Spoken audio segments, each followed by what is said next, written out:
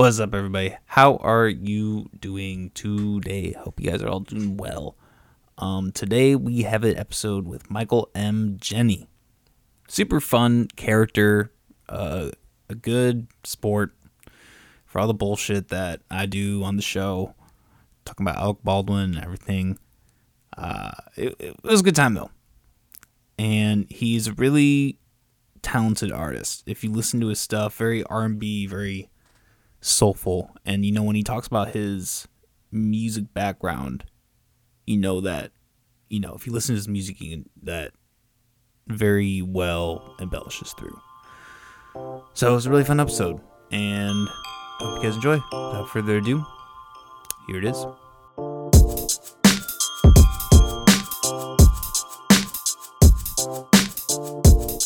Ladies and gentlemen, Michael M. Jeni. How the fuck you doing, man? Man, I'm doing great. How you been, man? Not too bad. Another day, another Saturday, another live stream.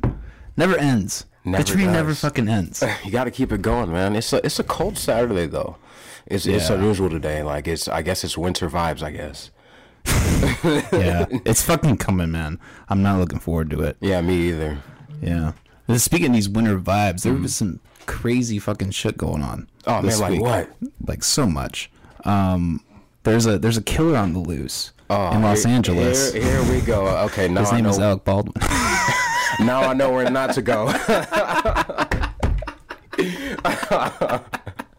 Right off the bat, there's a killer on the loose in Los Angeles. Now I know where not to go, man. Like I want to know the details of this though, because like a killer is something serious. Like, do I need to be prepared for this, or like what's the details? Yeah, well, so what happened was he shot a gun and he killed the DOP, the director of photography, and then injured the director. Yeah, okay. What they're saying is, I believe. Do you want to look that up, Molly? Yeah, I believe it was a shrapnel. Yeah, I saw the report. They didn't know it was. They said he didn't know it was live rounds in the gun. Yeah. And now they're trying to determine, like, hey, who? The entire camera team walked off the set because it wasn't safe. They were protesting because the conditions were terrible. Oh, like before this happened. Like the shooting, like the whole production was just not good. I didn't know that. Yeah, I definitely didn't know that.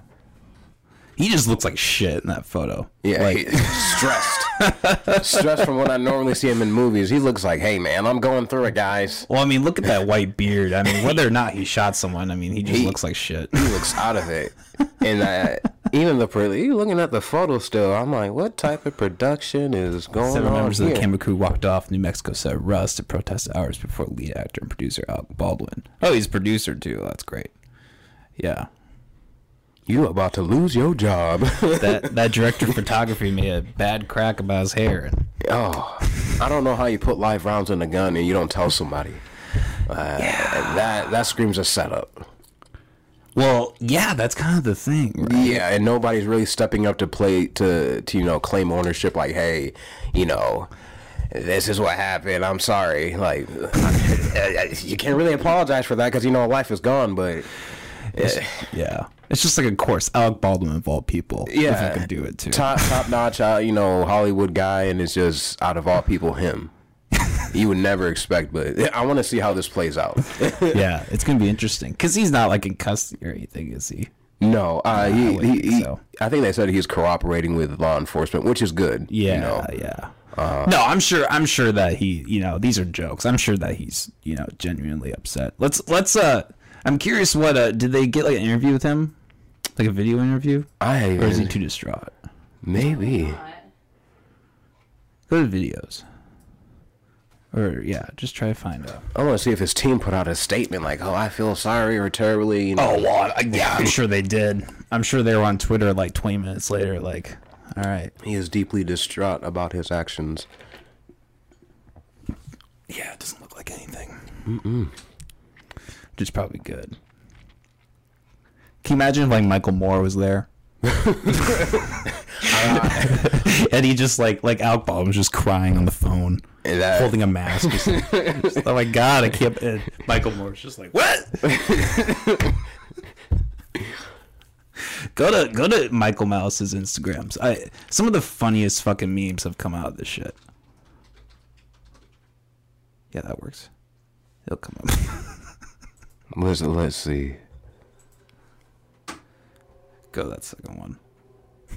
Wow, they wasted no time. Prop gun. Dude, Reddit was on that like the instant this shit happened.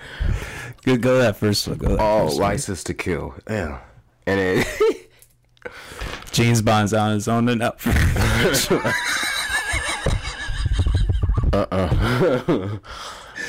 Oh my god. Yeah, it's gonna be interesting how this affects like gun rights too. Right. I feel like it's gonna be a whole debacle to go with it. I'm gonna give it till Monday to see some like real action because it's a weekend. I'm gonna wait for Monday to come along to hear something. But I was reading about it and they said that accidents like that is not it's not too often that it happens, but it does happen on set. And I'm like, I've never heard something like this. This is a first. So I don't know how they'll deal with it law wise and how they'll treat him in the court of law, but interesting situation. Yeah, I mean, I think ultimately it'll probably be fine. Nothing will probably happen to him. Hopefully not.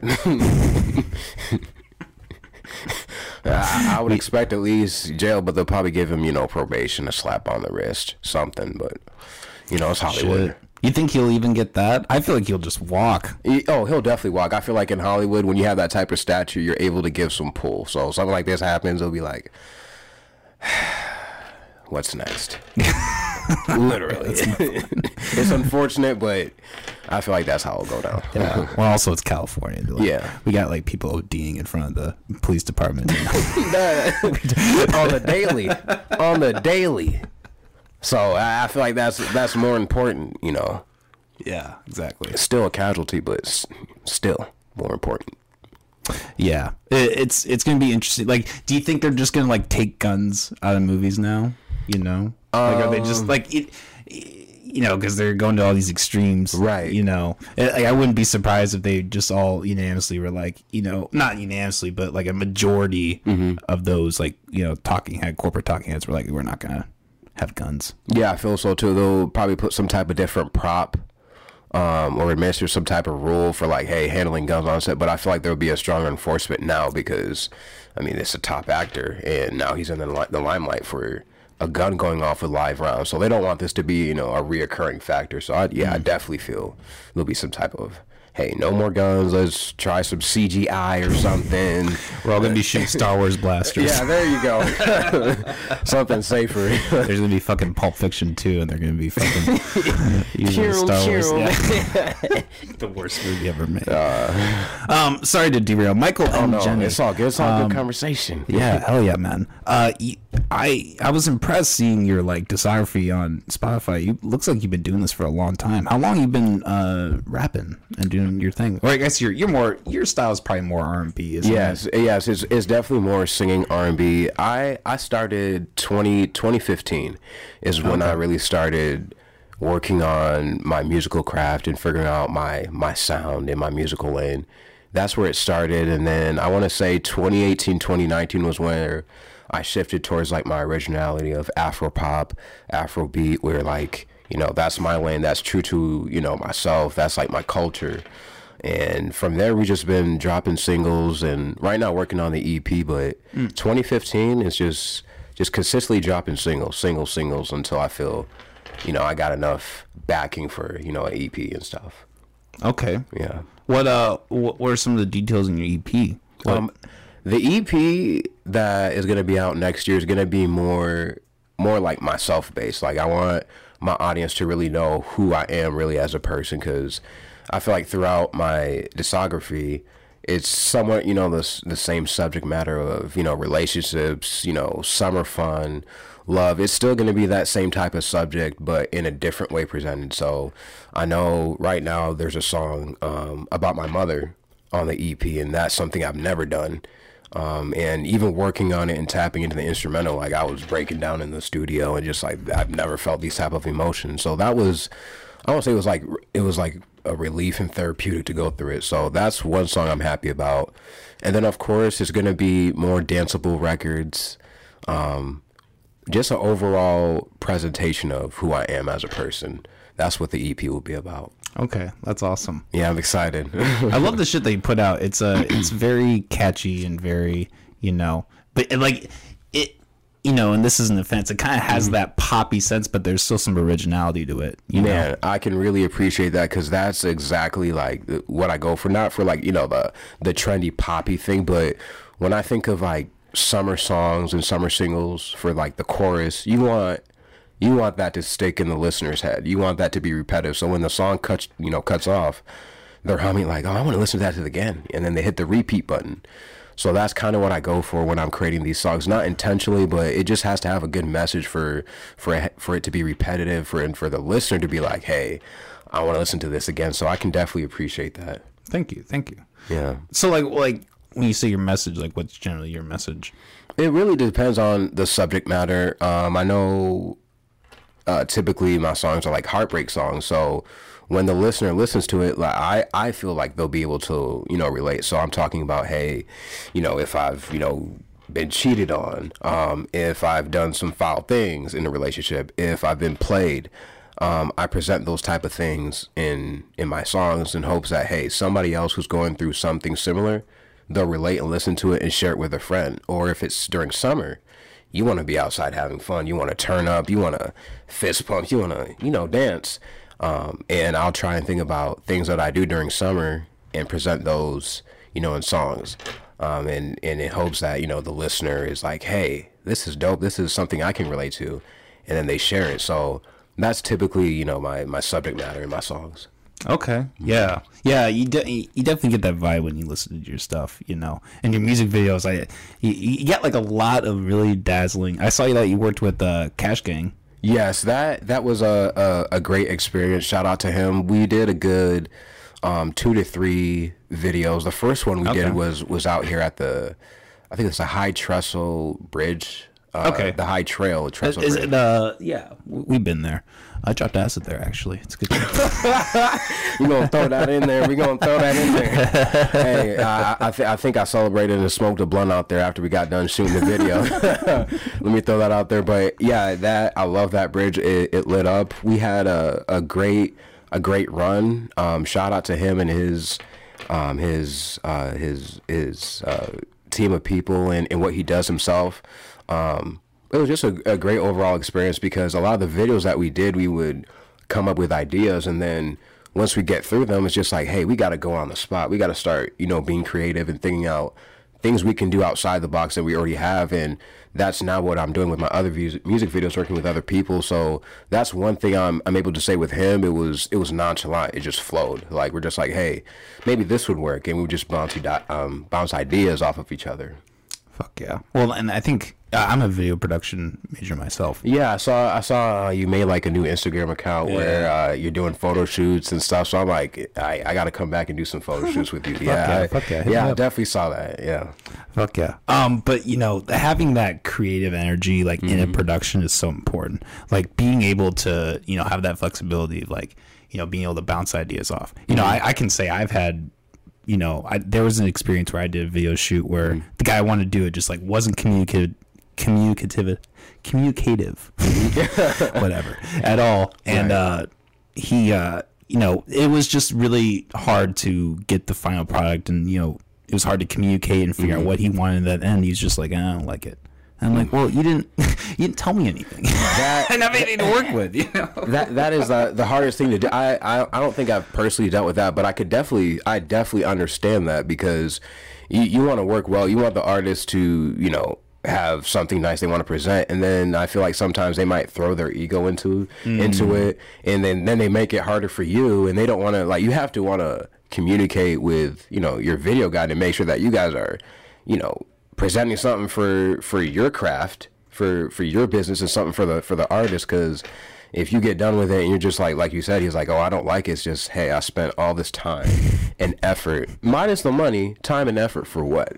You're looking at them like, man, Yeah. You didn't have to waste my time, you know. Well, yeah, and I was even offering to like do reshoots and find another time to like hey, let's get some more stuff in, let's fill this, because I don't think people realize, especially for a music video, like how much footage you really need. Oh yeah, how much shooting you really need to do. Because when you get in the edit room, even if you have a 2-minute song, it's not a movie, it's not a film. Audiences are gonna get bored if you're not switching it up. Exactly. That like the first couple times I had to really understand that, because I'm like, man, we've done enough, and they'll look at me like, buddy, we didn't do enough.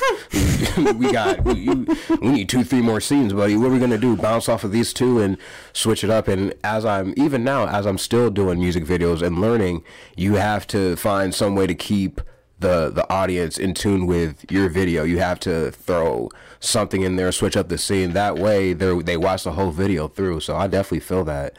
And I don't mind it at times. I really don't, because it's the creative process that when you look at it like, man, look what we came up with. Because people look at the video sometimes and they'll be like, wow, man, this looks so easy, blah, blah. But in your head, you're just like, do you not know what we had to go through to make this look like it was nothing?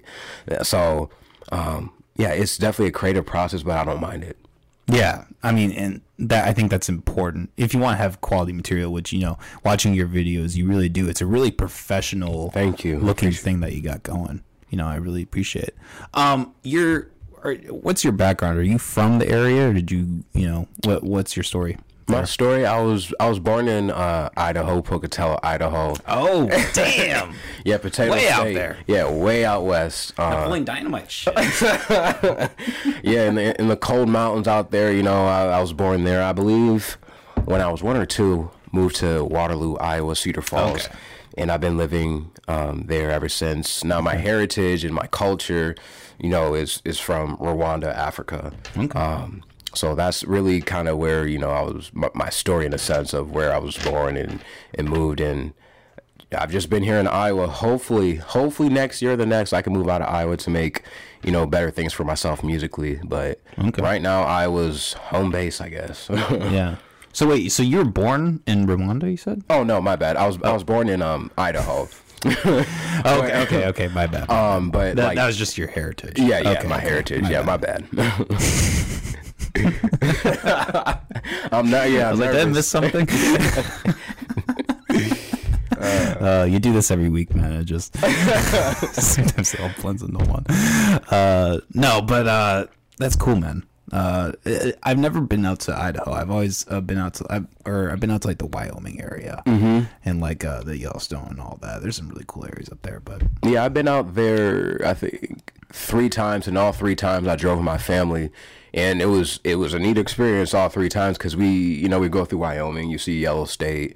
I think even one time we went through Colorado one time, and that was a neat experience too. Just the overall drive, and then Idaho, when you see it yourself, you're waking up every morning for a couple of days, and all you see is mountains, the snow. It's real peaceful out there. So hopefully I can go back out there hopefully by next year, and just really take time to be out there. Hopefully create some music out there. Because I haven't been, home in 4 years. So I do definitely want to go back and create some more memories out there.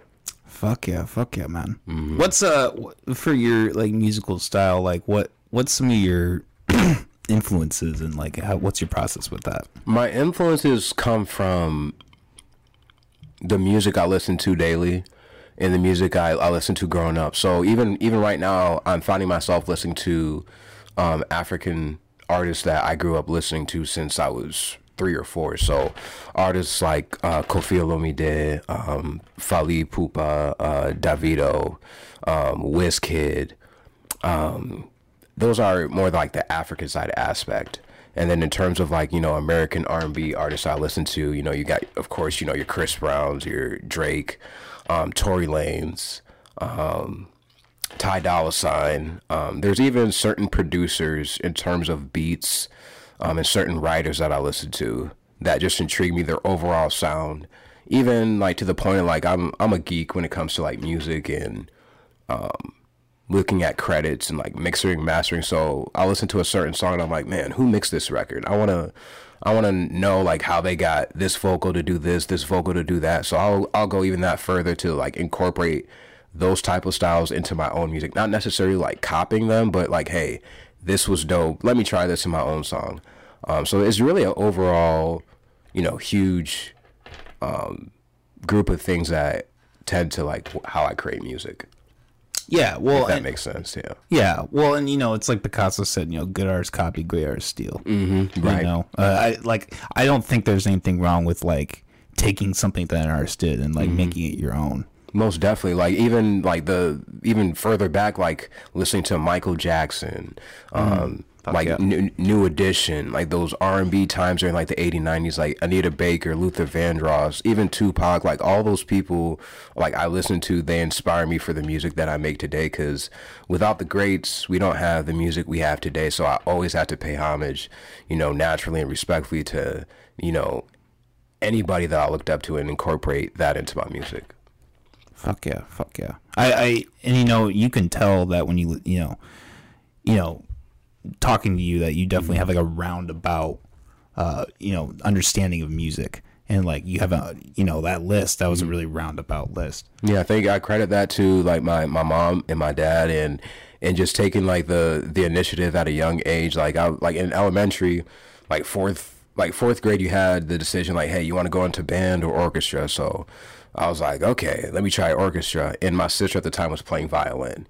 So out of all like the instruments, I'm like, I don't really know what I'm doing, but I see my sister playing the violin, so I'm gonna play the violin. So me, the typical kid, you don't see a typical dude carrying a violin in school. Like you expect a kid like me to have a bass or a cello, not a violin. So from 4th grade up until 12th grade, I was always playing the violin in school, middle school, high school.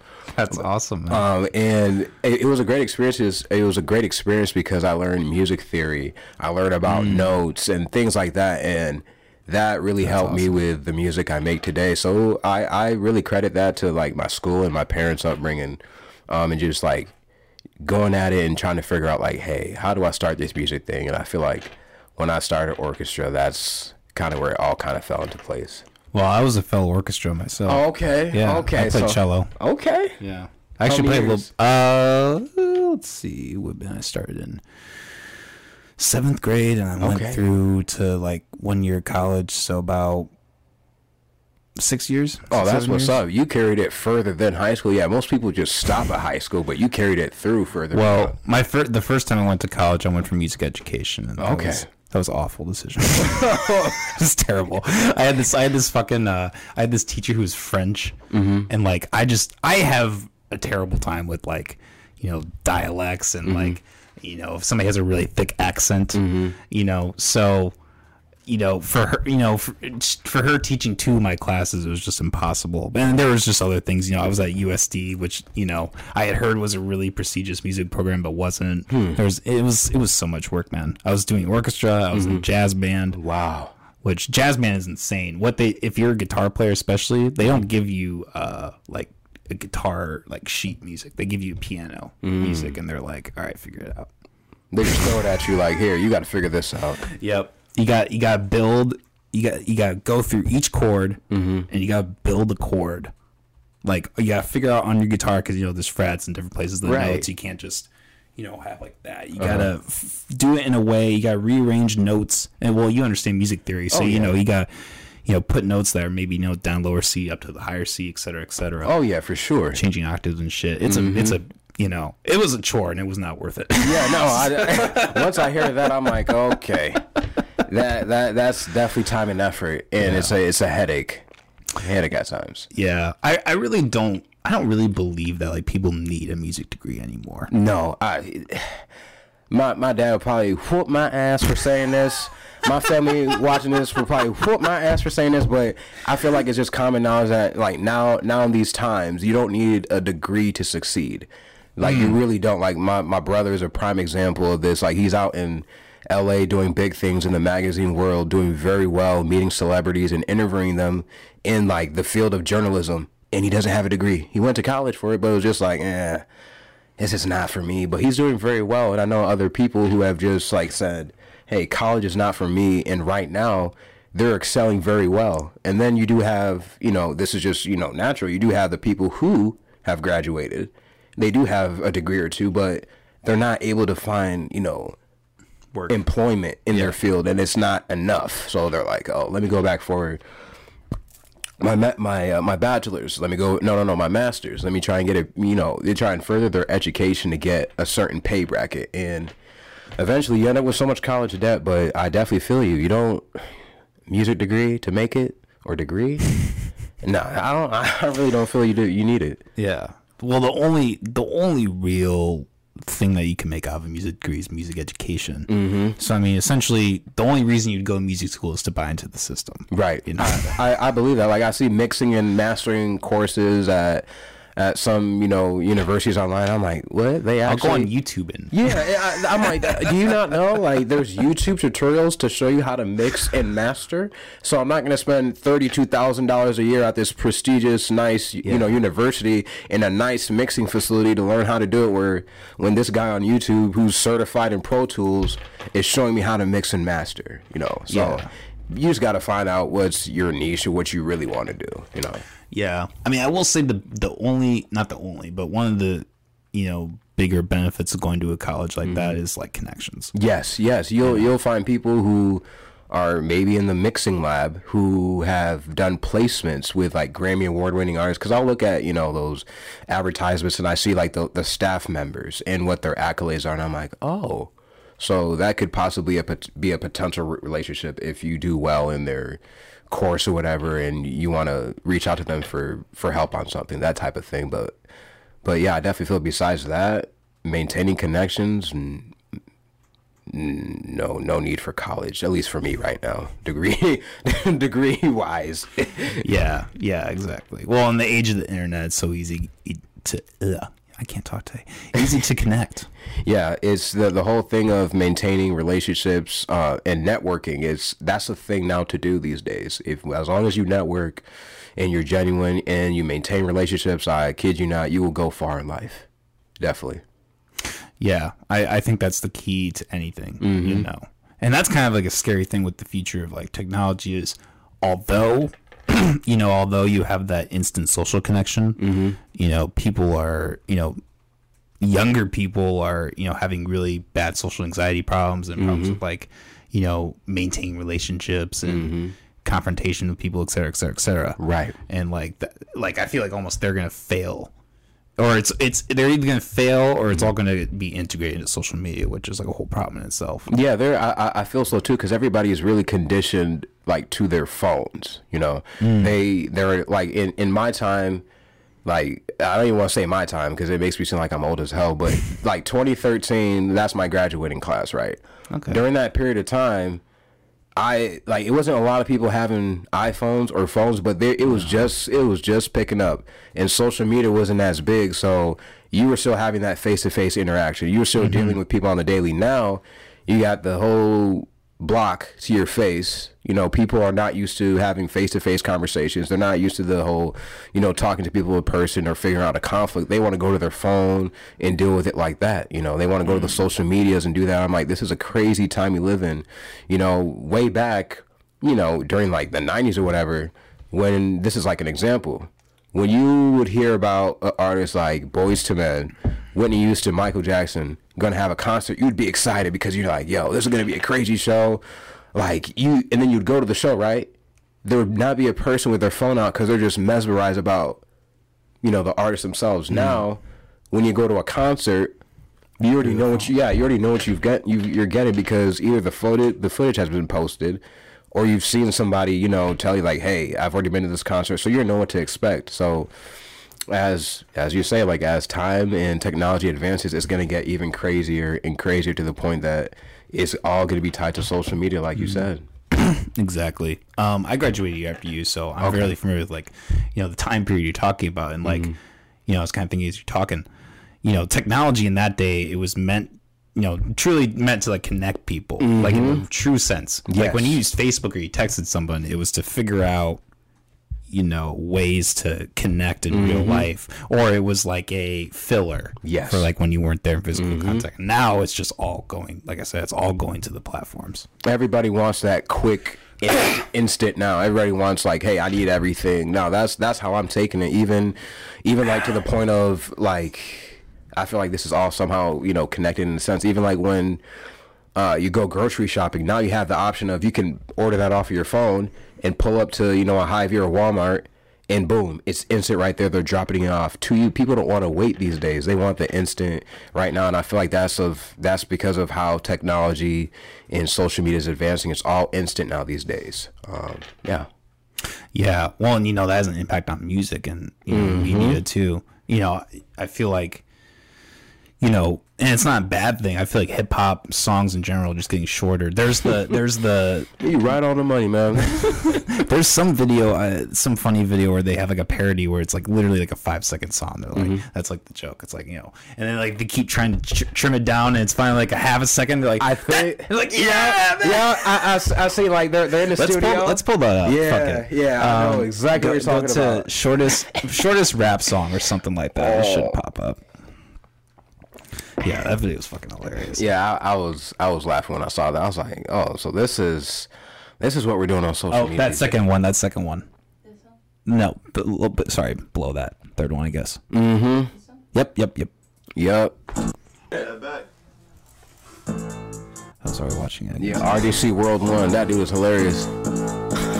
I'm back in this bitch with my main bitch, like Lilo and Stitch. I'm getting rich and I ain't no bitch. That's it right there. Oh yeah. Let me get that. I'm back in this bitch with my main bitch, like Lilo and Stitch. I'm getting rich and I ain't no bitch. They're like, that's the one. That's kind of long. It might be a little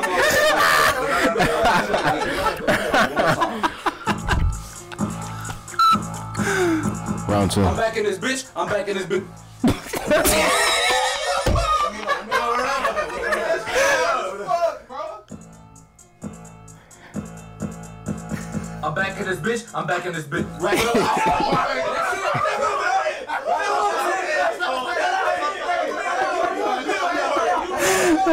That's funny. Straight full. All right, I think that's it right now. God, that's funny. That was a straight full for that one. I'm getting rich and It's not even like necessarily a bad thing though. You know, it's just like it's just different. You know, music in the 50s was like that too. It was only like a couple minutes because they had the limitations of, you know, how vinyls were and shit. Right. Really Even short. Even like in African music. So in Congolese music, they have a structure for a song, and like a danceable song for a Congolese song is like 7 to 8 minutes. So if like if I were to show you like a Congolese video or music video, these people dance for 7 to 8 minutes, and these videos have like 2, 3, 4, 5 million hits. So it's crazy how in certain aspects of the world, you got in Africa a 7-8 minute video, millions of hits. You come to America, a song that's a minute or two is 800 million hits, and it's just like, what? And then you really think about the song, and then you start to like look at like, why is it so big? And then sometimes it ties down to what do they call it, TikTok, making I wouldn't even say TikTok songs, but the song is kind of catered towards TikTok, that you can make it dance. I love how you're like, what's it called? TikTok. That's great. I mean, I'm not gonna lie. I did this morning make a TikTok video and post it, but I just couldn't remember. But yeah, it's like TikTok is a trend, and I'm not gonna lie. I like TikTok. It's like it's a cool thing to do, to like stay innovative with the people that follow you, and just to show a creative side besides what you do artistry. And I like doing it, but the trend right now is if you have a danceable song, you find people that engage with it, they can start a TikTok trend, and before you know it, you got a hot 2-minute song trending. Yeah, it is really crazy what people can do with that platform. I do use it for the podcast, but I'm always personally like, I've always hated it. Like, honestly. See, I use it for what it's. Yeah, I feel you. Like I use it for what it's intended for, but I don't sit all the day like swipe. What's this person? Yeah. Doing? What do they post? There's certain people that I follow. I'm like, what do they post? Okay, cool. But I can't go on a daily like some people do on a 2 to 3 hour span. Just ha ha he swipe up. I can't. I can't. No. Well, and that's kind of the problem I have with TikTok is it really lacks originality. Because the entire platform is dedicated to here's a trend. I'm going to do my rendition of the trend. Yeah, I don't get it. Who has the funniest version of that? It's like, why don't you just come up with your own thing?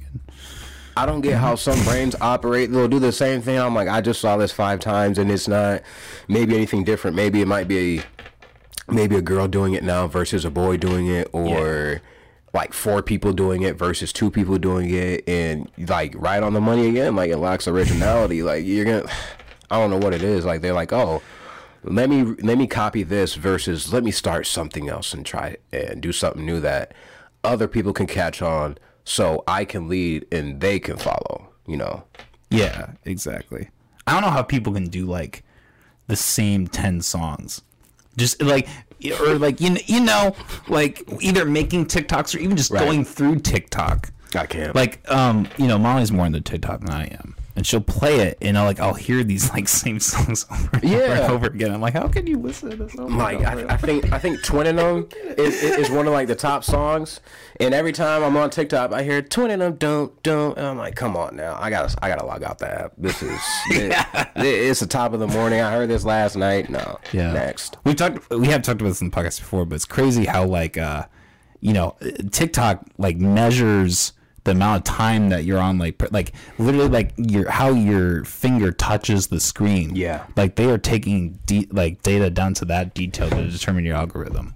Almost sneezed. Excuse me. Oh, you said it's taking algorithms how you swipe up on TikTok. Yeah, well, so the amount of time that you spend on a video and how you interact with it, in real time, they are refreshing their algorithm to keep you on the app as long as possible. Oh, that I don't doubt that for a second. There's crazy things they do with algorithms across Spotify, YouTube, just to keep you informed. And I see it the crazy thing is sometimes you'll go online and search something, or you talk about something around your iPhone. You go on Facebook and that same thing pops up as an ad. Ooh, excuse me. Oh, you're good. Cold season, flu season. Well, and that's the thing that I kind of like about my iPhone. I mean, I guess the question is whether they're really doing it or they're just saying they're doing it. But they have an option now where it's do you want to share your data? There you go. Yes, I like that. That is the new update that I see. Hey, do you want to share your data, or do you want to have your app track what you're doing? And I always opt out. Yeah, I do not want these apps knowing what I do. I've always wanted to do those. Well, the problem is, have you ever fucked with VPNs? Yes. Yeah. There's a time where I used to pirate stuff and download. Dude, I came really close. I came really close to getting fucked myself. Same. There's a point where you stop. You're like, okay, I better not test this anymore. After you get those notices in the mail, and when they call your phone, hey, we've been watching. I gotta click off this phone. You gotta stop. Burn the phone. Burn the computer. I'm done. Yeah, I get for me, it's just I want certain movies to watch. I need certain softwares, and I want to pay money for them. So let me get a safe VPN, but that only works for so long until they call you. Well, yeah, and I also question the efficacy of those VPNs. Because I feel like sometimes they're just iffy, and they're not always because you'll be in the middle of pirating shit, or the thing that I always do is I would forget to turn it on, and then I would just start pirating, and then it's oh well, you're not even fucking using it anymore. Oh shit, god damn it. And for them to even work successfully, some of them will give you a trial, but then you had to buy into it. Yeah, and I think one of them that I used was always great because I bought into them, but after a certain amount of gigabytes that you download, opts out. You gotta buy into the subscription to keep using the VPN. But I loved them at that time. Love them to death. Well, I've heard my cousin, he's a computer guy, and he's always told me the way to do it is proxy. But that, I mean, that's complicated stuff. Yes. I can imagine. Yeah. I did computer science for a year, and I couldn't keep it all in my head. I remember back in my high school, they would block certain websites, and I used to find a proxy on mine to they would block Facebook. I mean, I'm pretty sure you remember LimeWire when it was like popping. Yeah, I got a lot of trouble trying to get LimeWire on my computer. Oh God, my parents are pissed. I used to download those. I hope nobody from like the Cedar Falls school just watch, like the teachers. Yeah, I used to download like LimeWire and just download songs to put on my MP3 player because I was a big music nerd in high school. Like everybody knew I would have like new music on my phone or have CDs full of new music, and people would buy these stuff like off of me. So I would always download music. So the teacher would come up behind me, "Hey, what are you doing?" "Nothing. I'm playing this Magic like school bus driving game." Like that's what I'm doing. But yeah, the LimeWire days was a great time because you could just download music at an unstoppable rate and just have it with you. Yeah, that was a true like moment in time, like around when we graduated and stuff, where like the administration was like behind the students in terms of like technology. You always hear about the stories about the kid who gets fucked because he like managed to hack into the entire system. They're just some like this fat 30-year-old just eating chips, not even paying attention. This kid just like hacks the whole thing. Changes his whole grade to A's. And before you know it, they're like, they don't even want to get him in trouble. Like, we want to hire you. Like, how did you do that? We want to help. We want to have you build a security system for us.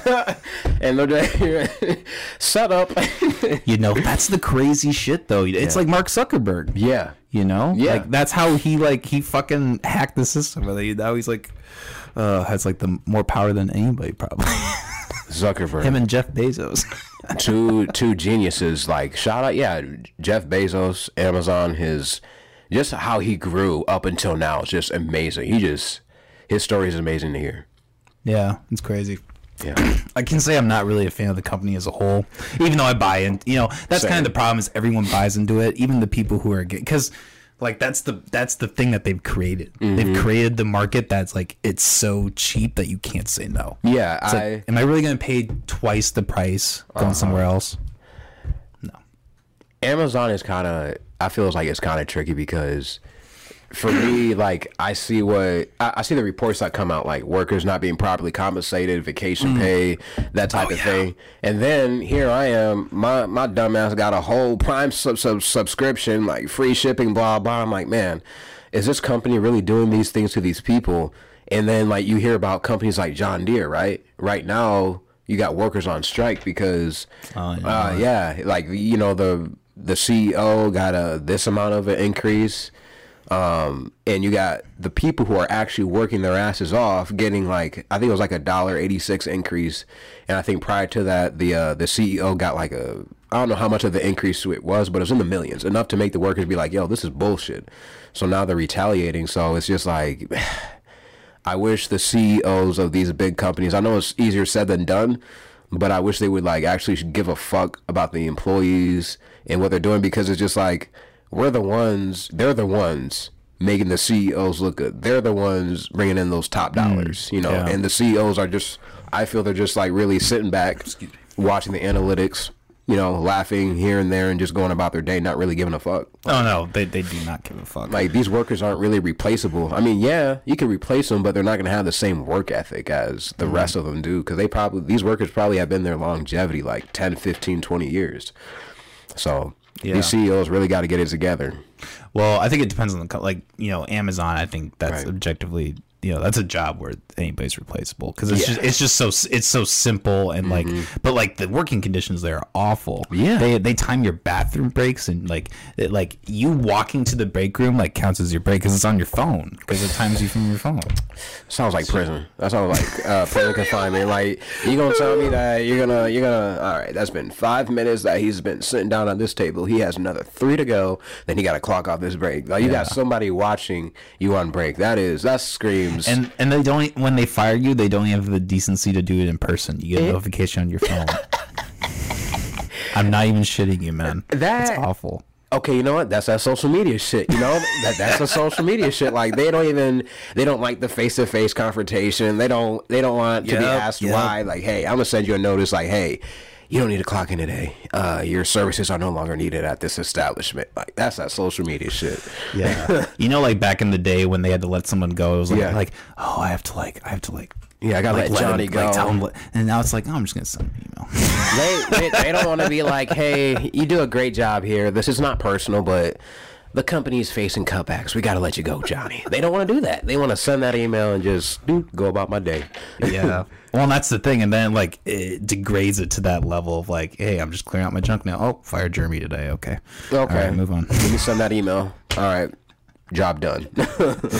Fuck, man. It's a whole thing. Yeah, it's crazy. Really is. Did you hear about the thing that happened with Chick-fil-A? No, their workers all went on strike too. What they do? They're known to be that top notch. Like everybody wants to work there. Everybody wants to eat there. Molly, see if you can find the CEO addresses strike or something at Chick-fil-A or not? Or no, sorry, not Chick-fil-A. Kellogg's. That's what I meant. Kellogg's. They got some good cereal. Yeah, Special K cereal. Type in CEO response. Go to videos. Yeah, because they did this video where they claimed that like the average employee salary is $120,000. It's just like there's. Oh, here we go. Top one. Yep. There you go. This shit's ridiculous.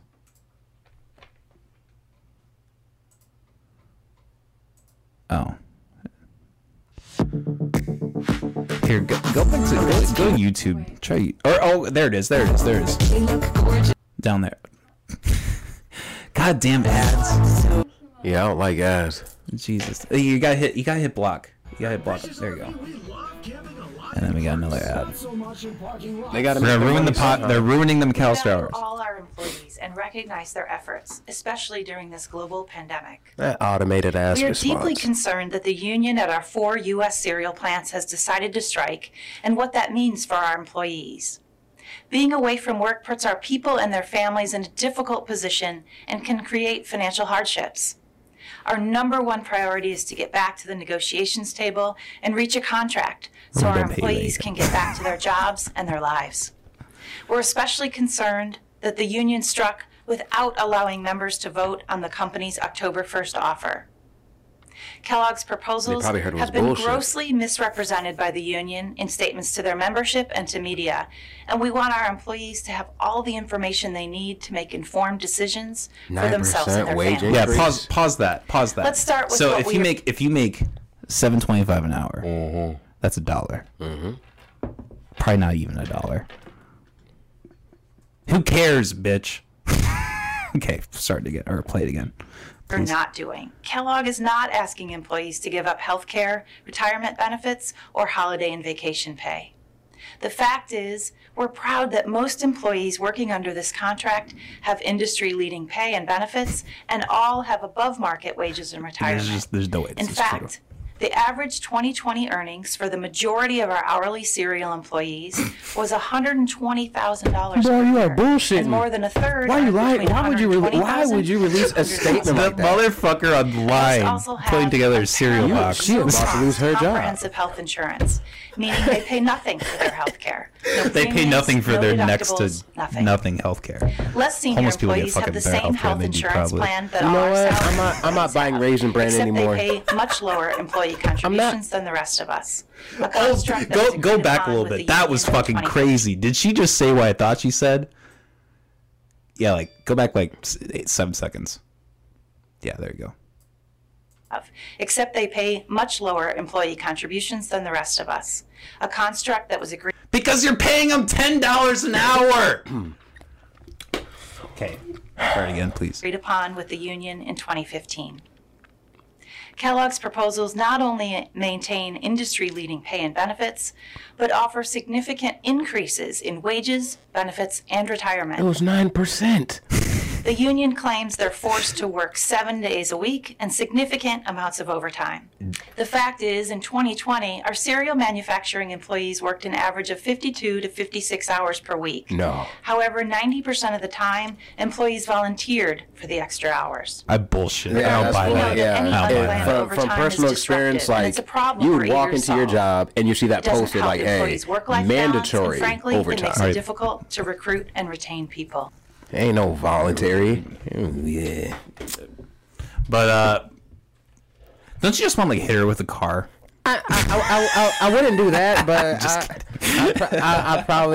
I'd say a couple words. Like, you don't gotta lie like that. You don't gotta. Oh my god! Like you released a whole bullshit statement. $120,000 a year. Then why would they be complaining? And she had the audacity to say, they don't contribute to the company. You're paying them. You're paying them. You're paying them. Fuck. This isn't your like grandma that you're asking money from. Yeah, I'm not buying Raisin Bran Crunchy no more. That's a disappointment. I didn't eat cereal anyways, but yeah, fuck Kellogg's. Sorry, get back to your music. Have you performed? Have you any performance experiences? Yes, my performances started taking off 2019, end of 2018, 2019. I performed at St. Kate's University, 2-3 festivals in Iowa.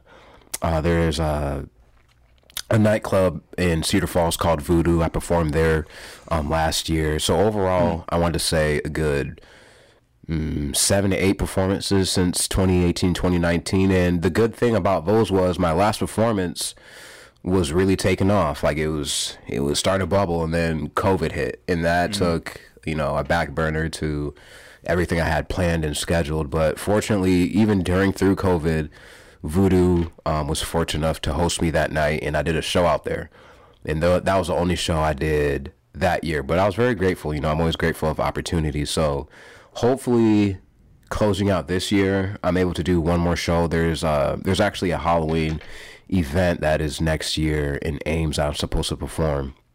So if that actually like follows through and I hear about it by tomorrow or Monday, I'm gonna be stoked, because I love performing. It's a different vibe out there when you look out there and you see a crowd of people, and of course some girls out there. It makes you want to go 10 times harder. You just want to bust your ass and show them like, hey, I got something to prove.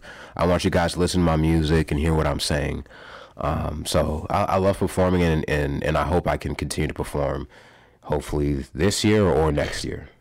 Fuck yeah. I'm really hoping, we'll see how everything goes, but I'm really hoping at least in Iowa next year things will really, really, because I remember, what was it, last year, like they had all the, concert releases, and they were like, 2022 is going to be the year. Yeah, I feel like it's going to piss a lot of people off if they don't do that, if they don't follow through with that. I feel it will be, but I feel like this year they should have canceled concerts altogether, because I don't think we were ready for a strong comeback yet until next year. So I'm feeling next year will be the year that when March through like September, when it's like concerts are going and people are touring, that'll be the year we're like, hey, we all outside now. We're all having fun now. Just right now, it's too close to call.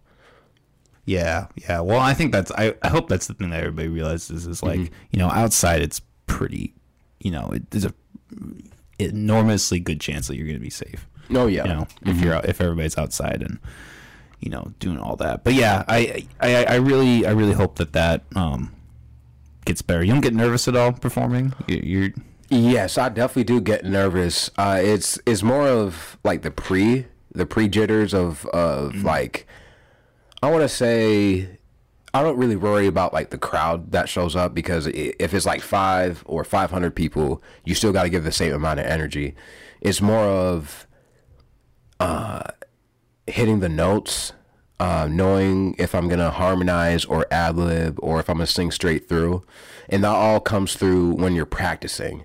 You want to have a routine now, so when you get on stage, you're not really panicking. Not that I panic, but that's one of the things that tends to make me nervous. But besides that, nothing really knocks me down nervous wise. I try to remember, like, while I'm performing, if I do something crazy to make me nervous. I know one time I was performing with a wired microphone, and this was like one of the first times I was just like getting comfortable when I was performing at a university, and I had the mic, and as I'm walking, singing, I step on the cord, and boom, it yanks out. And there's like at least, I think, it was a good 70 to 100 people out in the crowd. I'm just like, oh shit. Yeah, and I credit to myself. I just kept going. I grabbed the other mic and just kept going. And that was just definitely a learning lesson. I know I was starting off that, hey, in times like those, like, just laugh it off and just keep going, Exactly. Mm-hmm. And that's the sign of someone who's professional. Mm-hmm. Someone who, if someone were in that situation, they were like insecure and not that mindset, they would like, melt down, but if you're really comfortable, you just kind of, you go with it. Yeah, you have to. You got to brush it off and just be positive and just keep going. Like, lead with positivity. Like, generally lead with positivity in any situation always. Yeah, that's I think generally that's the best way to go about it. Just try to have a positive vibes. No, only positivity. Only. I can't do nothing else but positivity. Fuck yeah. What do you do to keep positive vibes, especially in these years? A lot of time to like self-reflect. Like whenever like I'm at home, I do work out. Just keeping in mind what I'm doing to my body to stay positive and yeah, a little bit of the Mary Jane does help with the stress to stay positive. Oh yeah, we're promoters here. Heavily. I wish the governor would follow suit, but yeah. Oh, the day they legalize it, oh god, we're gonna have a special stream. I'm about to celebrate. I'm about to do a whole dance. It's gonna be an epic moment.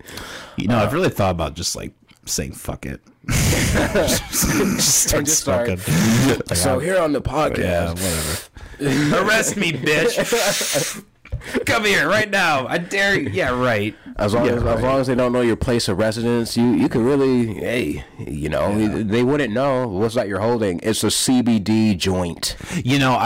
We have done that in the show before. I've always kind of wondered that. Yeah. I mean, now that we're talking about it, maybe it wouldn't work so well, but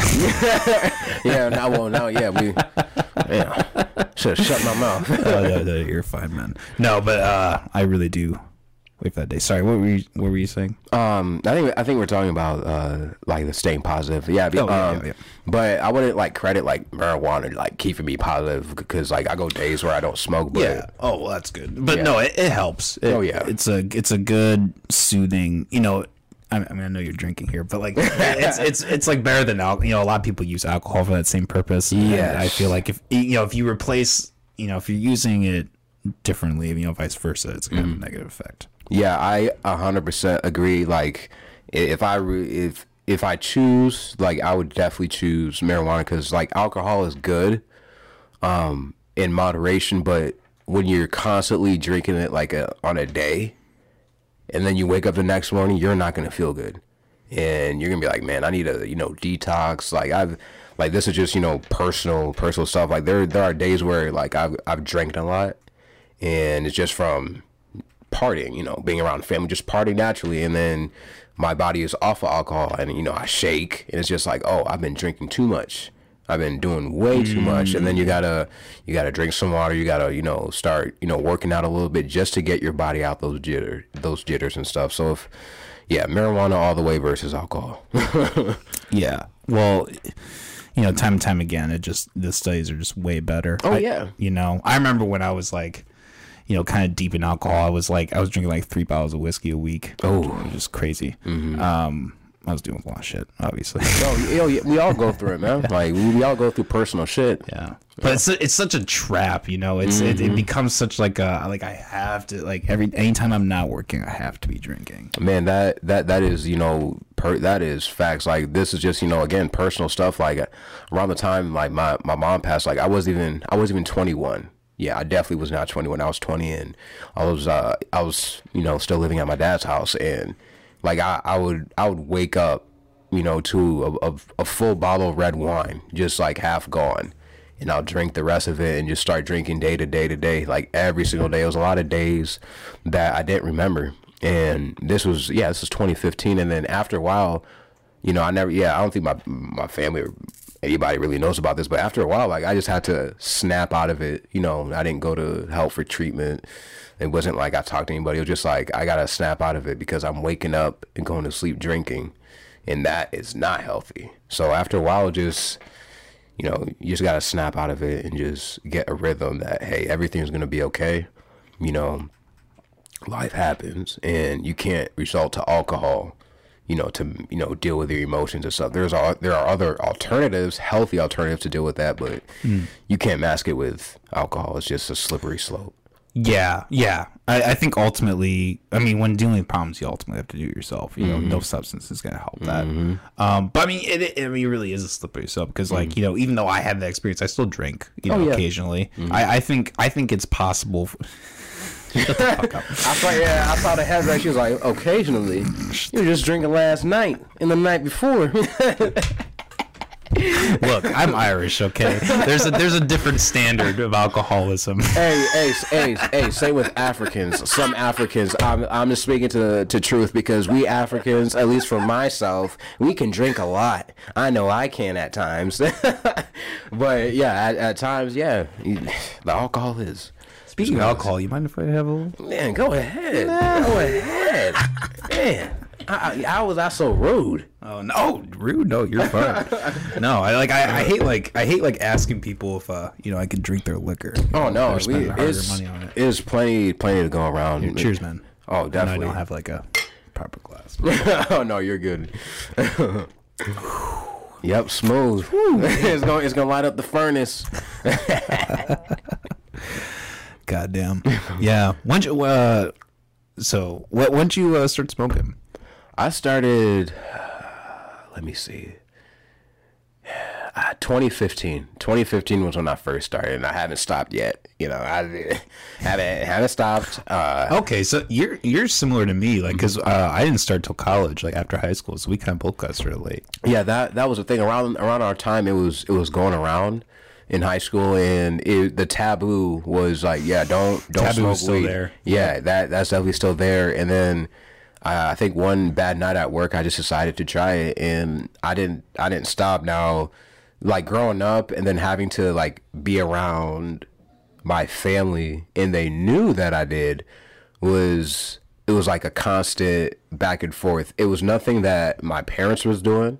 It was more of me and my doing, bringing it around, and knowing that at that time my parents were like, hey, what are you doing? You know, there wasn't that knowledge of like the benefits of weed. Now, like, I openly talk with my dad. He knows, you know, I smoke. Some of my family members know I smoke, you know, when I tell them. But it's more the aspect of, you know, I don't bring it around you. You know, I don't bring it around my family. I don't want to cause, you know, any harm or anything like that, because, you know, Iowa is still, you know, an illegal, you know, substance. But 2015 was the year I took flight, and I haven't touched down yet, and I don't think I'm gonna touch down any point in time, you know. That's awesome, man. That's awesome.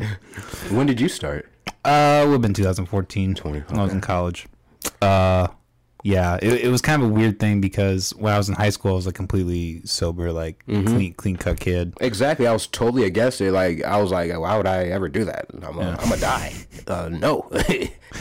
I grew up in a small town, and I think, especially in that environment, you have a very, you know a few people that smoke, but they're kind of in that, like, that certain class, and there's a certain stigma. You know, you're in that small town, closed-minded environment. Everybody knows your business. Yeah, and then you start meeting people who are, like, normal, and they smoke pot. And like, yeah, I'm a completely functioning person. Like, right.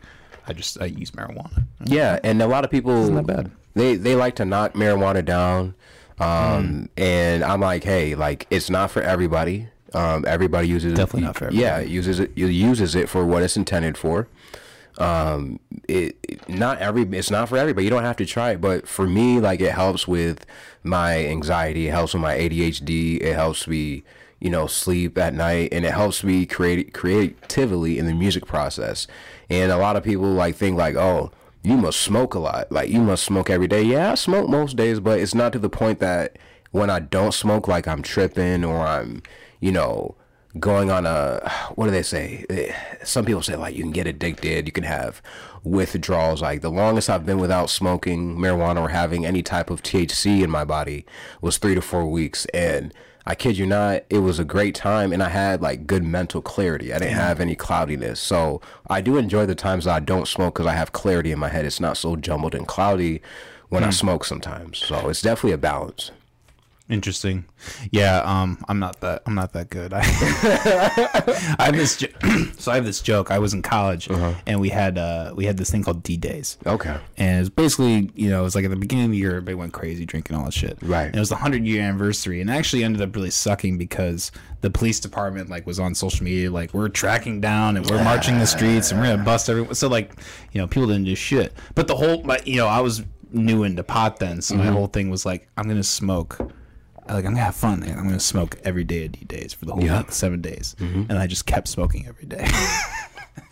That's how it goes. Hey, I have those days where I'm back to back to back to back to back, and it doesn't knock me down. The way I like to look at marijuana is hey, I'm not waking up like I need to smoke. I'm not going to bed like I need to smoke. As long as it's not hindering my day-to-day business, my day-to-day things I need to do, I'm cool.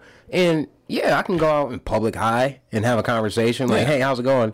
And you won't know I'm high unless I want you to know, That's also a weird thing. When you first start smoking, is you think that everyone knows you're high. That's a paranoia. Yeah. That's what gets your heart going. Damn, my dad could look in my eyes and really know right now that I'm high. And I mean, yeah, sometimes they'll look at me and be like, hey, son, why are your eyes glossy? Because I threw in the eye drops, right? And I'll be like, nothing. My eyes are fine. But yeah, that paranoia, you'll be in public sometimes, and when you have a conversations with people, sometimes it just settles in your head that they could probably feel or know that you're high. You just start getting paranoid. But you just got to calm down and be only I know that I'm, high. Yeah, you can I feel like you usually pick up pretty quick if people start or here's another aspect of it. 70% of the time, even if people find out you're high, they're not going to give a shit. Oh yeah, they're not. They'll look at you and have their judgments, their thoughts about it, but it's just hey, they'll probably be just shocked that you smoke marijuana. And me, I'm the type hey, come smoke with me, you'll have a good time. You'll eat a lot. Come have a good time. Sometimes I think to myself, hey, Dad, hey, man, let's partake in these festivities. all jokes, but yeah. That's funny. I have the real problem where I'll be fucked up and nobody will have any idea. I'll be drunk and I'll have a conversation with someone and they'll have no clue. That's a good thing. Yeah. No, it's not a good thing. It's a really bad thing. Because then it's an excuse to just be a fucking addict. It's I can do anything. I think I feel that way because I do that stuff myself. I'd be in I'll know I'm I'm fucked up, and the other person doesn't know. And then the next day, hey, we had a good time last night. What was wrong with you this morning? Oh, I was really drunk. Duh. Oh, dude, I didn't even know. What? Yeah. Well, now you know. You see me right now. I'm, So, I think that's probably why I feel that way. Yeah. I used to work at a deli, and I was a delivery driver. And one morning, I got so shit-faced the night before that I woke up drunk. Ooh. I went to bed 4 hours earlier with, half a bottle of whiskey in me, and, that didn't do shit. 4 hours didn't do shit. So, yeah, and I had, early morning deliveries, and, I would, go out. I'm dead because I've been there. I've been there when you think that 3 to 4 hours is gonna sleep off your drunk, and you wake up, your head's still on a roller coaster up and down. I gotta go to work. I gotta get up, and that you could taste that alcohol on your breath, and that's just lets you know I did too much last night. Not even last night. I did too much 5 hours ago. And then you just gotta go into that shift hey, if I was gonna party my ass off, I gotta work my ass off now. And it's hell. But by the end of that shift, you're ready to crash. You're definitely ready to crash. That's and those are the worst shifts. Sobering up while you're working is the worst thing ever. I'm over there talking to God if you just get me through this shift, I'll never take another sip again. I'll never party until next week. Just get me through this shift. And you're just on the side trying to drink some water. You're trying to eat some saltine crackers. And the whole time you're just my head is pounding. And you got to walk in with your shades in. Your shades on at work. It's too bright. It's too loud. Y'all doing too much. Just calm down. Like my head is pounded. I would go to work at 8 a.m. and like I would start sobering up like right at that 11 a.m. rush. That was awful. You're just sitting there sobering up like, yeah, I'll take a number 4. You said a number what? 4? Okay. I have no idea. Oh, you know lettuce? Oh, I thought you said you wanted lettuce. My bad, man. You know what's crazy? People that work on acid and mushrooms and shit. Okay, see that's I don't know how people can do that. Yeah, there was one person that I witnessed at my job. Like he was off of acid or mushrooms, and this dude was about to stick his hand in some flammable stuff because he thought it looked like a what is it? Not a tidal wave, but it looked like he said it looked like a tsunami, like something you could just swim in, right? So he was about to stick his hand into it. I'm like, dude, you need to back up. So turned around, went to something else, and he was staring at a screen. I look up at him. Dude is standing up, falling asleep. One of the craziest things I've seen on a shift. One of the craziest things. I just said to myself, like, hey, man, whatever drugs you're on, I want no parts of that. I want no parts. Stay away from me. And that's the crazy thing about, marijuana itself, because when people hear you're smoking weed, they automatically associate it with like all the other hardcore drugs. They automatically associate it with like meth, cocaine, and I can probably honestly say I've never put none of that shit in my body. The only shit I know and that I truly do 100% is marijuana. Everything else is foreign to me. I'm like, no, I don't do that. It's not for me because I know what marijuana does to my body. And from the stories I hear from other people doing meth, cocaine, and everything else that I would never do, their lives never turn out great. They really don't. So yeah, well, I think meth is like, although I will say like I take Adderall. Oh yeah. I think I think in small doses that drugs that at least in that family could be used beneficially, but yeah, it's a slippery slope. You've never tried psychedelics? Mushrooms. Yeah, okay. Mushrooms, but it was in pill form. That was like 20. Oh, I've done that before. 2015, and the only thing I can say about mushrooms, I mean, it's safe, but it took forever for it to like take effect. And when it did, it was a nice little trip. But the one time I did it, it was enough. It was enough for me to be like, yeah, I don't like mushrooms. I don't like the psychedelics. I mean, it was cool. It was cool in that time, but just how long it took and the effects, I was just like, yeah, that's not for me. So weed and mushrooms are the only two things that I've done. Yeah, you definitely went like acid then. Yeah. No. I've heard about people who have done acid, and I continuously say that's not me. I can't. I'm a big, I haven't done it in a while, but I'm a big acid advocate. I've probably done it about 15, 20 times. Something like that. And every time I hear these stories is different trips for everybody. It's different feelings people have. Definitely. I have heard that like when you do these things, like you want to be in a good camp of people. You want to be like in a good environment. So you don't have a good environment. Yeah. Yes. So you don't have a bad trip and things like that. So when I hear those type of things, me personally, I'm like, it's not for me personally, no, but I don't knock anybody down who does that. They got their preference. It's cool. Yeah. I think psychedelics are very beneficial. I will kind of your point earlier, like I will say one of the things that really bothers me about the cannabis movement that's been happening is like the integration of like because people have to remember like it's still American culture. We've been literally soaked in alcohol for about 100 years. Oh, for sure. And you're gonna just integrate marijuana to that culture. You're gonna have people that are trying to up it.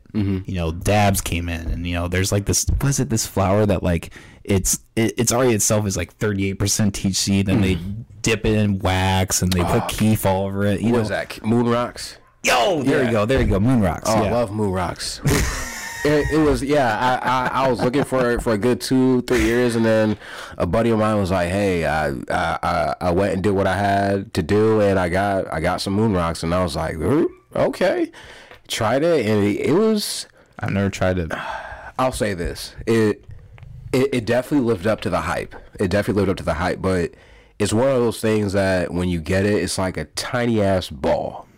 And you have to break up little chunks of the moon rocks and place it either into your blunt or your joint, or like or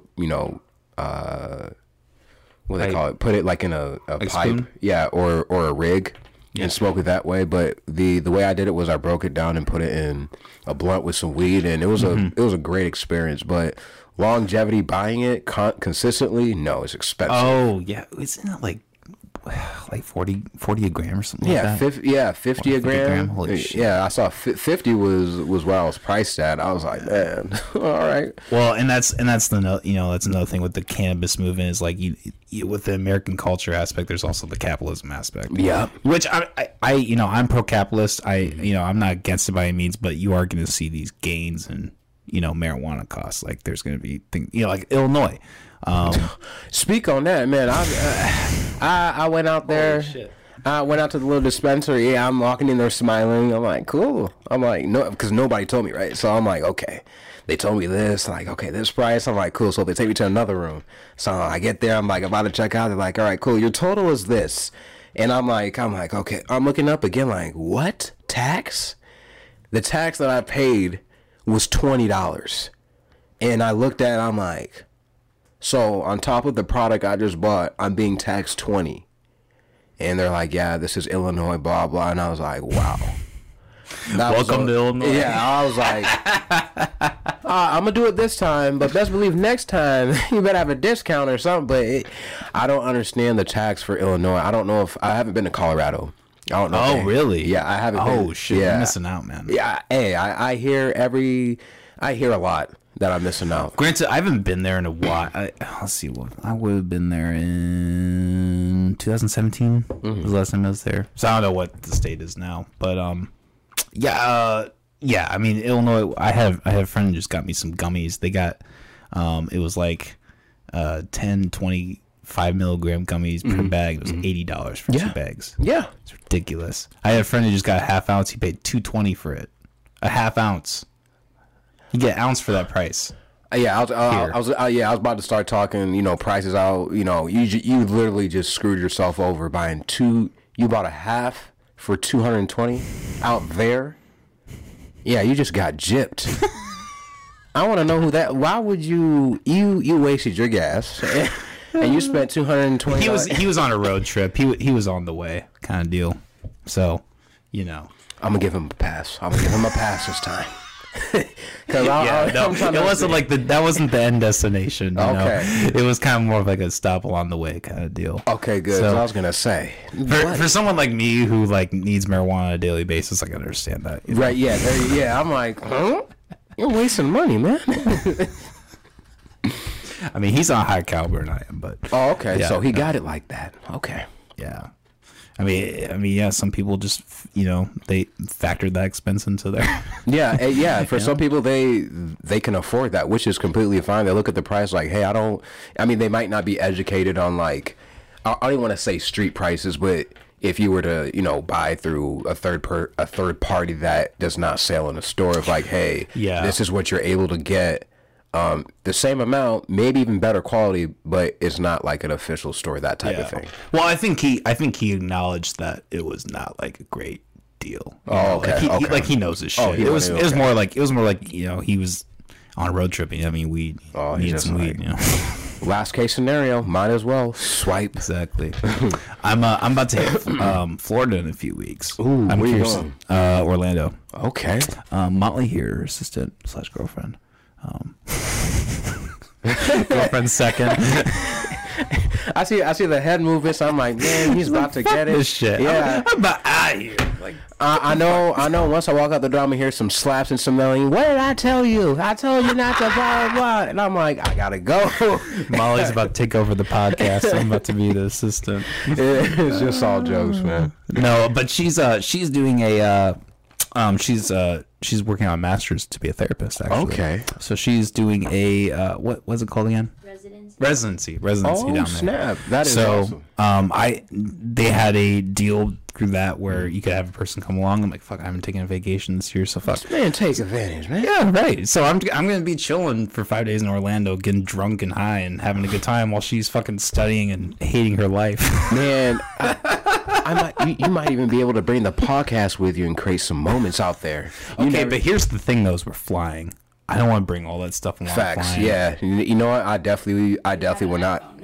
Yeah, I wouldn't even want to deal with the stresses of, if I happen to lose a bag of luggage and all that luggage has, $2,000 worth of equipment, I wouldn't even know how to act in the airport if that happened. Exactly. Yeah. Because I actually did think about that. I was like, fuck, can I do a podcast? But no, it'd just be off my laptop. And I don't know. I'm kind of a prick about quality and stuff like that, so... Yeah, which is important. Same here. I definitely feel that frequency. Like, I definitely pride myself in quality over quantity. You want to present quality shit, and if it's anything less than quality, I can't present it. Also, I want to relax, you know? As much as I love doing the podcast this Saturday, I need a break from you motherfuckers. Like, damn. I need to have 5 days where I'm getting drunk at 11 a.m. and just soaking in the sun. Hey, that I definitely feel that. That was me this morning at 10. I had me 2-3 shots. Like, hey, I don't gotta work. I don't got nobody to tend to. Like, let me have a couple shots this morning and start my morning. And it was cool. So I definitely feel that. A morning drunk. Yeah.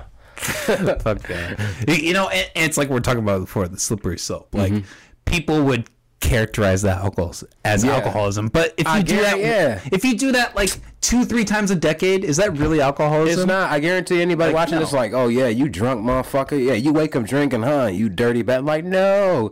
Like, I woke up like, yo, it's a great morning. I looked out my window, the sun was shining. I was like, man, let me throw on some music. This is a partying day. Like, let me throw on some music. I took 2 shots, went outside, definitely had a little lift me up, and then and I started my day. And it was cool. So it wasn't like every morning I'm waking up taking shots. Like, come on now, it's not alcoholism. Come on, guys. Yeah. You know, one of the other things I like, you know, with the marijuana, you know, like we were talking about, like how the culture is going, like the integration of like psychedelics into that specifically. Because I personally, I've had like terrible experiences on mushrooms. I've even had points where like I've been like I've had like murderous thoughts about the people I'm with, which is not me at all. But like it was like, you know, disturbing at the time. Like, fuck, like this is awful. But yeah, like I feel like in the cannabis community, like people like often like conflate the two. They're like, oh yeah, you like some marijuana, try some mushrooms, and like that's not good. That's not a good recipe. You know? Yes, I definitely heard that. Combining the two. While you're already doing, you know, mushrooms, and then you're adding another, you know, thing into it. It's just like, hey. Well, not even that. I would just say, like, you know, in terms of like percentage wise, people having a good time, you're gonna conflate. You know, you're gonna have this, you know, marijuana, cannabis, and you're gonna be like, oh, hey, this is mushrooms. Like, you're gonna have a good time. It's just not true. No, like there are plenty of people who are not gonna have a good time taking mushrooms. It should be. You know, I'm not a religious person, but I like the sense of like, you know, sacred. You know, there's something that's like when you say that like a drug is sacred, you're kind of like saying like, you should use this to help yourself. You shouldn't be using this to get fucked up. Exactly. You shouldn't be using this like alcohol or you know, or how some people use marijuana. You should be using this, you know, to help yourself. Yes, like one of those type of things. Like, there's a time and place for it, and this is not, you know, the time for this, you know, do that, you know, at a separate setting. So I definitely feel that. Yeah. I mean, I admire the modern day, you know, Hunter S. Thompson, who's able to just, have you ever seen that guy's, are you familiar with Hunter S. Thompson? Nah. Really? No. Oh, if I see something, I might be like, oh, God, yeah. Dude, that's a rabbit hole in itself. He was a really significant journalist, came to prominence in the early 70s. Big part of like the counterculture movement, like the psychedelics movement. Okay. Fear and Loathing in Las Vegas, have you heard of that? No. Okay. I have not. That I highly recommend that movie. That's Johnny Depp. Portrays him. Okay. But like that's kind of how he became famous. It's like basically the movie's like he and his lawyer go on this crazy drug-filled trip to Las Vegas in search of the American dream. It's this, you know, it's really interesting. But go to YouTube and type in Hunter S. Thompson daily routine. This motherfucker took so many drugs every day. But like he was like I think he ended up killing himself. Oh, hell like no. In his late 50s. Just he's just fucked up all the time. But like, yeah, this motherfucker's crazy. Hunter, yeah. Dude, there we go. Yep. And this is JRE. Yeah, go to that first one. Yeah. All right, here's his daily routine. 3 p.m. Rise. 3:05 Chivas Regal with morning papers. Smokes Dunhill. 3:45 cocaine. 3:50 another glass of Chivas. Another Dunhill. 4:05 p.m. By the way, first cup of coffee and a Dunhill. 4:15 cocaine. 4:16 orange juice and another Dunhill. 4:30 cocaine. 4:54 cocaine. 5:05 cocaine. 5:11 coffee Dunhills. 5:30 get more ice in the Chivas. Cocaine at 5:45. 6 o'clock smoking grass. Take the edge off the day. 7 p.m. Good day. 3 hours into it. 3 hours in lit. 7:05 Woody Creek Tavern for lunch. Heineken. Yup, you see them 2 job margaritas, movements, right? coleslaw, a taco salad, double order of fried onion rings, carrot cake, ice cream, a bean fritter, Dunhills, another Heineken, cocaine, and for the rest of the ride home, a snow cone, a glass of shredded ice, which is poured over 4 jiggers of Chivas. Okay, so snow cone is Chivas. Okay, 9 p.m. Start snorting cocaine seriously. It says. 10 p.m. drops acid. 11 p.m. chartreuse. I don't know what that is. Cocaine and grass. 11:30 cocaine, etc., etc. 12 midnight. Hunter S. Thompson is ready to write. That's when he sits down to write. 12:05 to 6 a.m. he writes. Chartreuse, cocaine, grass, Chivas, coffee, Heineken, clove cigarettes, grapefruit, Dunhills, orange juice, gin, continuous pornographic movies. 6 a.m. in the hot tub with champagne, Dove bars, fettuccine Alfredo. 8 a.m. Halcyon, just sleeping pill. 8:20 sleep. Holy shit. So that guy was really big in the 70s. I highly recommend. Like, in terms of he's Great just. Kid and Madness, I want to talk about life It's still experiences, playing. You and gotta when go. one You talks gotta about listen to madness it. I know you can't and hear your it. life Okay. Wow. But yeah, that guy was fucking insane, man. I highly recommend checking out. But he was a really prolific author, and like he wrote some really great stuff. Like Fear and Loathing in Las Vegas is one of my all-time favorite movies and books. Like it's just so interesting how, because it's, I mean, obviously it's it's that fun, crazy drug-fueled trip, but it's also like an analysis on America in that time, and like it's in the midst of the Vietnam War and shit like that. Yeah, I highly recommend it. I think it was Jimmy Carter. He was like, he really had a lot of insight in the early 70s about like presidential campaigns, and he really talked a lot about like political corruption and like the malicious nature of a lot of these people that were in politics, and very just like overall very significant.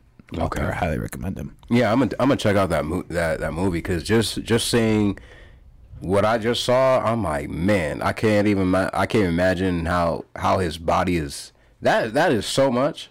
It's crazy. It's really crazy how he killed himself too. Like he didn't die from the drugs.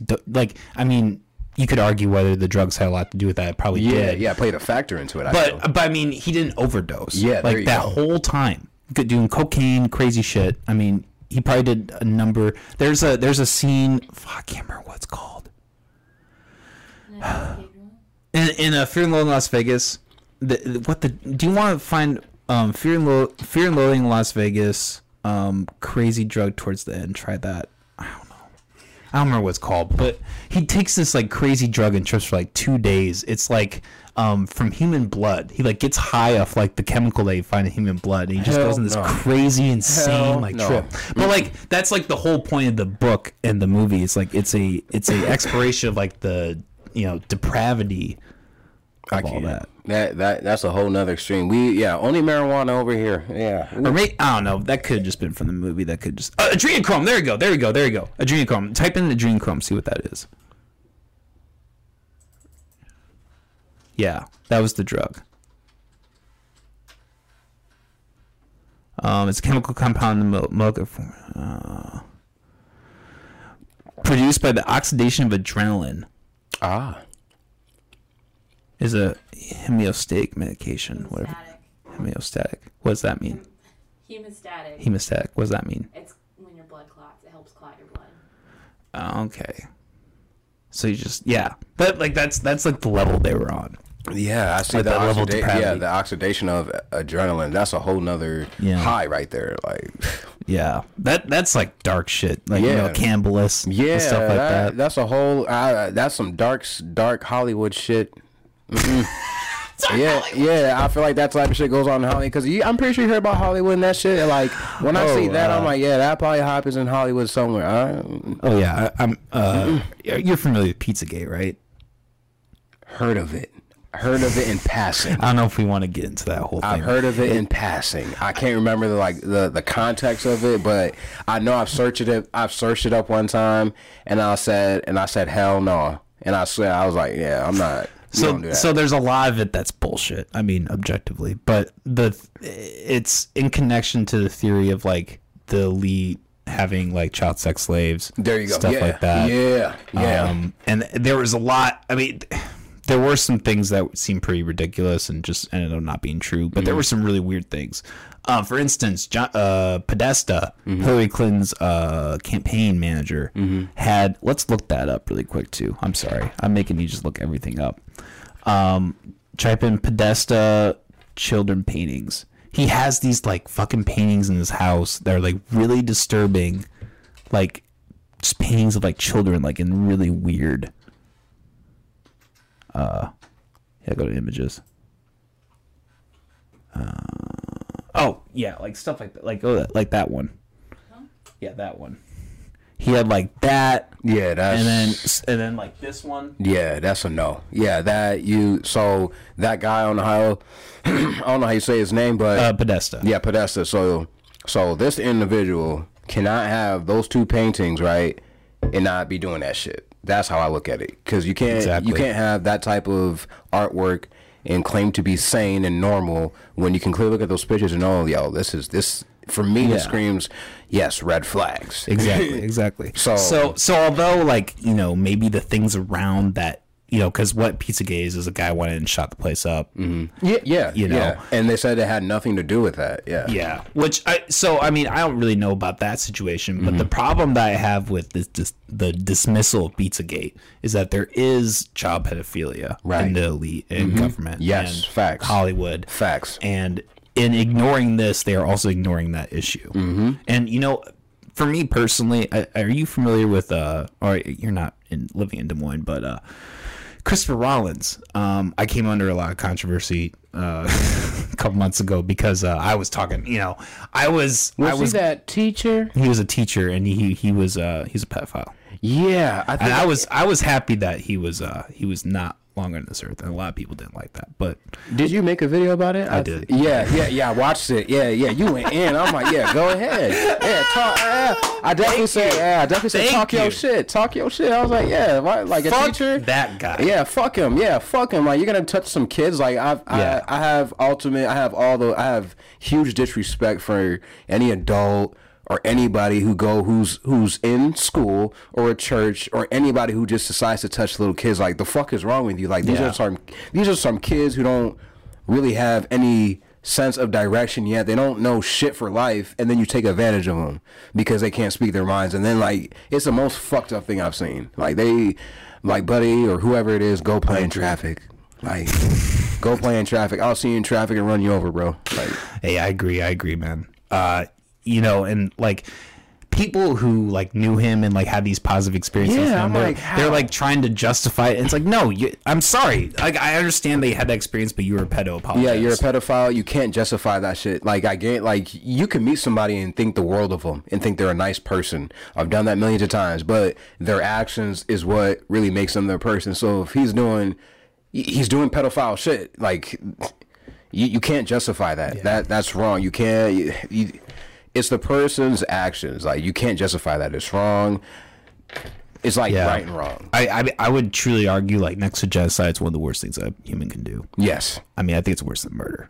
Genocide, even genocide itself, I can't understand it. Like, the Rwandan genocide that happened, I can't, like, they classified it off of, human characteristics. For the Rwandan genocide, and like my grandparents on both of my parents' sides were killed because of that shit, and I never met them. So when I hear about that shit, constantly, like my dad would tell me now, or I talk amongst family members, like the genocide. I'm like how does shit like this happen in our society? And it's really no explanation. How do people not talk about it? That's my big,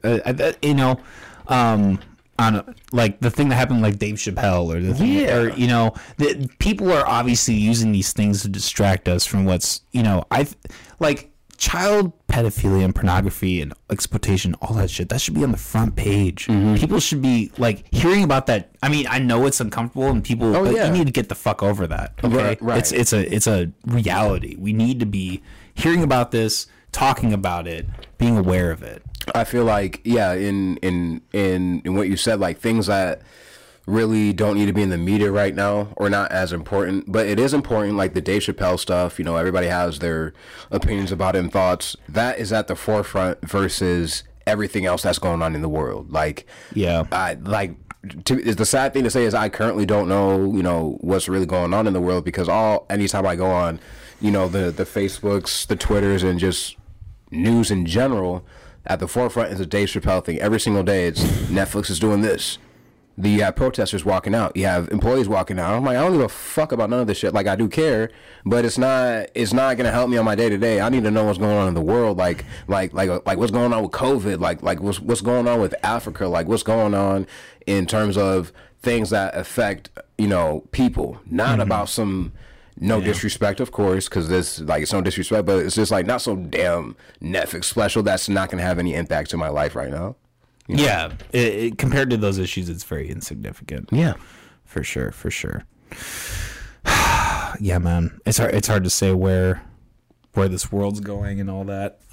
What I guess what are your thoughts on that? I'm just curious. Where the world is going? Well, like the Chappelle special. Did you actually see it? I have not seen it. Okay. I think people should keep this in their heads. Dave Chappelle, and I'll say this for any comedian that would be facing backlash, not because he's black, but anybody across, like, Dave Chappelle is keyword a comedian.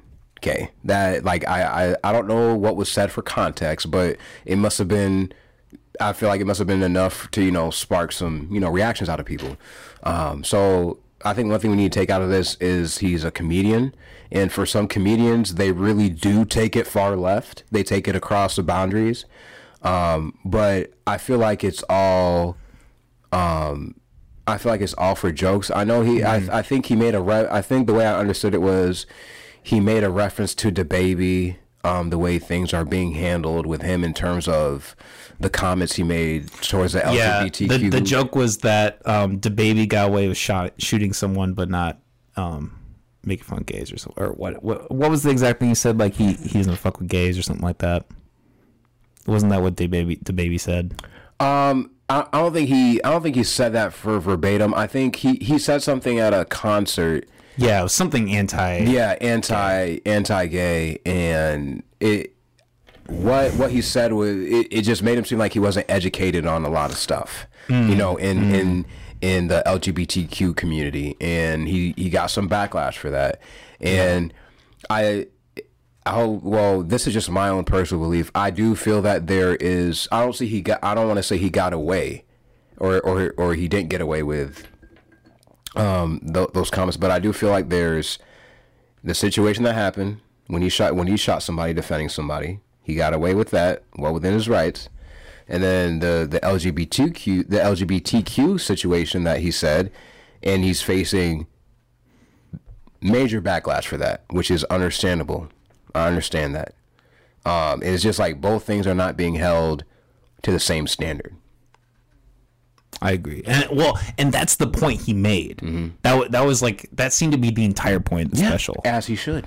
And it's a testament to just the general problem we all have of clipping, and creating a narrative. It's like CNN. I saw a headline for CNN. It said, "Vaccine mandates make more people get vaccinated." It's like, well, yeah. I mean, duh. That's kind of the whole thing. That's the whole point. You dummies. Like, I'm glad you defined it on camera for everybody, but I mean, you're not making any deep philosophical points or anything like that. Zero. Fuck, man. I think we've been going for almost 2 hours. Yeah. Just holy about. shit. Sorry, 4:36. Yeah, so about hour 40. Yeah. Is there anything else you wanted to talk about? Nothing really too much. I do want to just like personally say like to anybody who's like watched my journey, like stream my music, listen to my stuff, like I truly appreciate you. Thank you for taking the time to listen to my music and songs, because like you guys are the reason why I can continuously put out songs and videos, because without you guys streaming my stuff and showing your friends, I can't continue to put out stuff. And like to anybody who's dream chasing and stuff, like truly push at your craft. Never fear, the public's reactions. Never fear about putting your own emotions and your feelings into music and stuff, because I feel like for a lot of men, we've like kind of been conditioned to not really show our emotions. Like if you cry, right, you're not a man. If you present some type of emotion that's anything other than being strong, you're deemed as weak. You're deemed as you're not a man. Like I feel like that's all bullshit. I feel like even if you do show emotions and you present, those type of things, you still are a man. You still are very strong. Like me, like if I need to boo-hoo, if I need to cry, like yeah, I cry. Like I deal with those emotions just like with anybody else. So like even in my songs, if I talk about heartbreak and stuff like that, like that's because I feel comfortable doing it. I'm not shy talking about it, and more importantly, my goal is to inspire somebody and have somebody relate. Like if I can inspire somebody and have them relate, that is all I need, because like the accolades and everything is cool, but I really thrive off of inspiring people and helping people. So I just want to thank whoever's streaming my music. We definitely are working on the Tokos 2 video. We're shooting that very, very soon in Texas. I'm excited. Oh, nice. Yeah, this is round 2 for Texas, and I do want to say like this, we're going all the way with dancing. So this is going to be the first video where you're really going to see me dance, and any one of my family members and all my friends know I can dance my ass off, and that's facts. That's awesome. So that's awesome. This new video that comes out, I'm going to shut my mouth because it's going to be some surprises. And then after that, we're going into the new single and new EP. So I'm very excited to share more with you guys. Really am. Fuck yeah, man. And we got links in the description for people to find you and all that. So. Oh yeah, for sure. And what's your Instagram tag? My Instagram is at Michael M Jeni, MichaelMjeni. That's all across my Facebook, Instagram, Twitter, YouTube as well. All my DSPs, streaming platforms like Spotify, iTunes, Apple Music, Deezer, Tidal, all those. Fuck yeah. Michael, it's been a pleasure. This is a really fun episode. Usually I got like my notes, but this is free form, and we still managed to, get everything down and have a good conversation. So yeah, for sure. I appreciate the opportunity. I know I reached out a couple of times. I apologize if I was annoying as shit. No, you're fine, man. You're fine. But I genuinely do want to say, like, thank you for having me, because I'm very appreciative of anybody who's, like, willing to take the time to help me with anything I got going on musically. And, like, this podcast is definitely going to help me, because, like, when this is done, like, going to next week, like, I'm going to, like, take the video and, like, post it on Facebook or... Fuck yeah. I'll send you clips and shit. Yeah, and I'll definitely shout you out on Instagram and stuff, because, like, yeah, this was very fun for me. Yeah. Awesome. I'm glad you had a good time, man. All right. Well, let's wrap it up here. One more thing before we wrap it up, though. I want to announce. What was it? Yes, sir. Yeah. Tight. One more thing I want to announce. Tonight, your private bar, they're doing another hip-hop showcase. Oh, okay. Lolo Savage is headlining, and we got other locals. They're doing a Halloween costume contest. Okay. And the winner wins $100. Cha-ching. So if you want to come bring your A game on your costume, go do that. Otherwise, stay tuned next weekend. We're going to come back. We're going to be actually live Sunday at 7. Okay. Despite our usual time, we're going to be doing our annual Halloween themed live stream. Where we talk about horror movies and other fun, fucked up shit. So, it'll be a good time. Fun shit. Awesome. Michael, it's been a pleasure, man. Pleasure, man. Thank you. All right. Get out of here. Peace. Thank you, everybody, for tuning into today's episode with Michael M. Jeni. Super fun times. He was a good sport, like I said. And everybody, we all go check out his music and everything that's doing with that. He's got new releases coming. stay tuned. We're going to be switching it up next week, and we're going to be going live Sunday at 7 instead of the usual Saturday at 3 time. Just due to scheduling and it being Halloween, and we wanted to, it's the weekend, so we wanted to do a Halloween live stream. So we're going to talk about movies and shit like that, so it's going to be a fun time, me and Molly.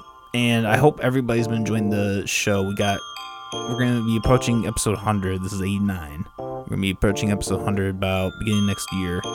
And after that, we're going to be taking a little hiatus, and we have a lot of cool stuff coming. So I hope you guys all have been enjoying what we do, and I hope you all continue to tune in. All right. Have a good night. Peace.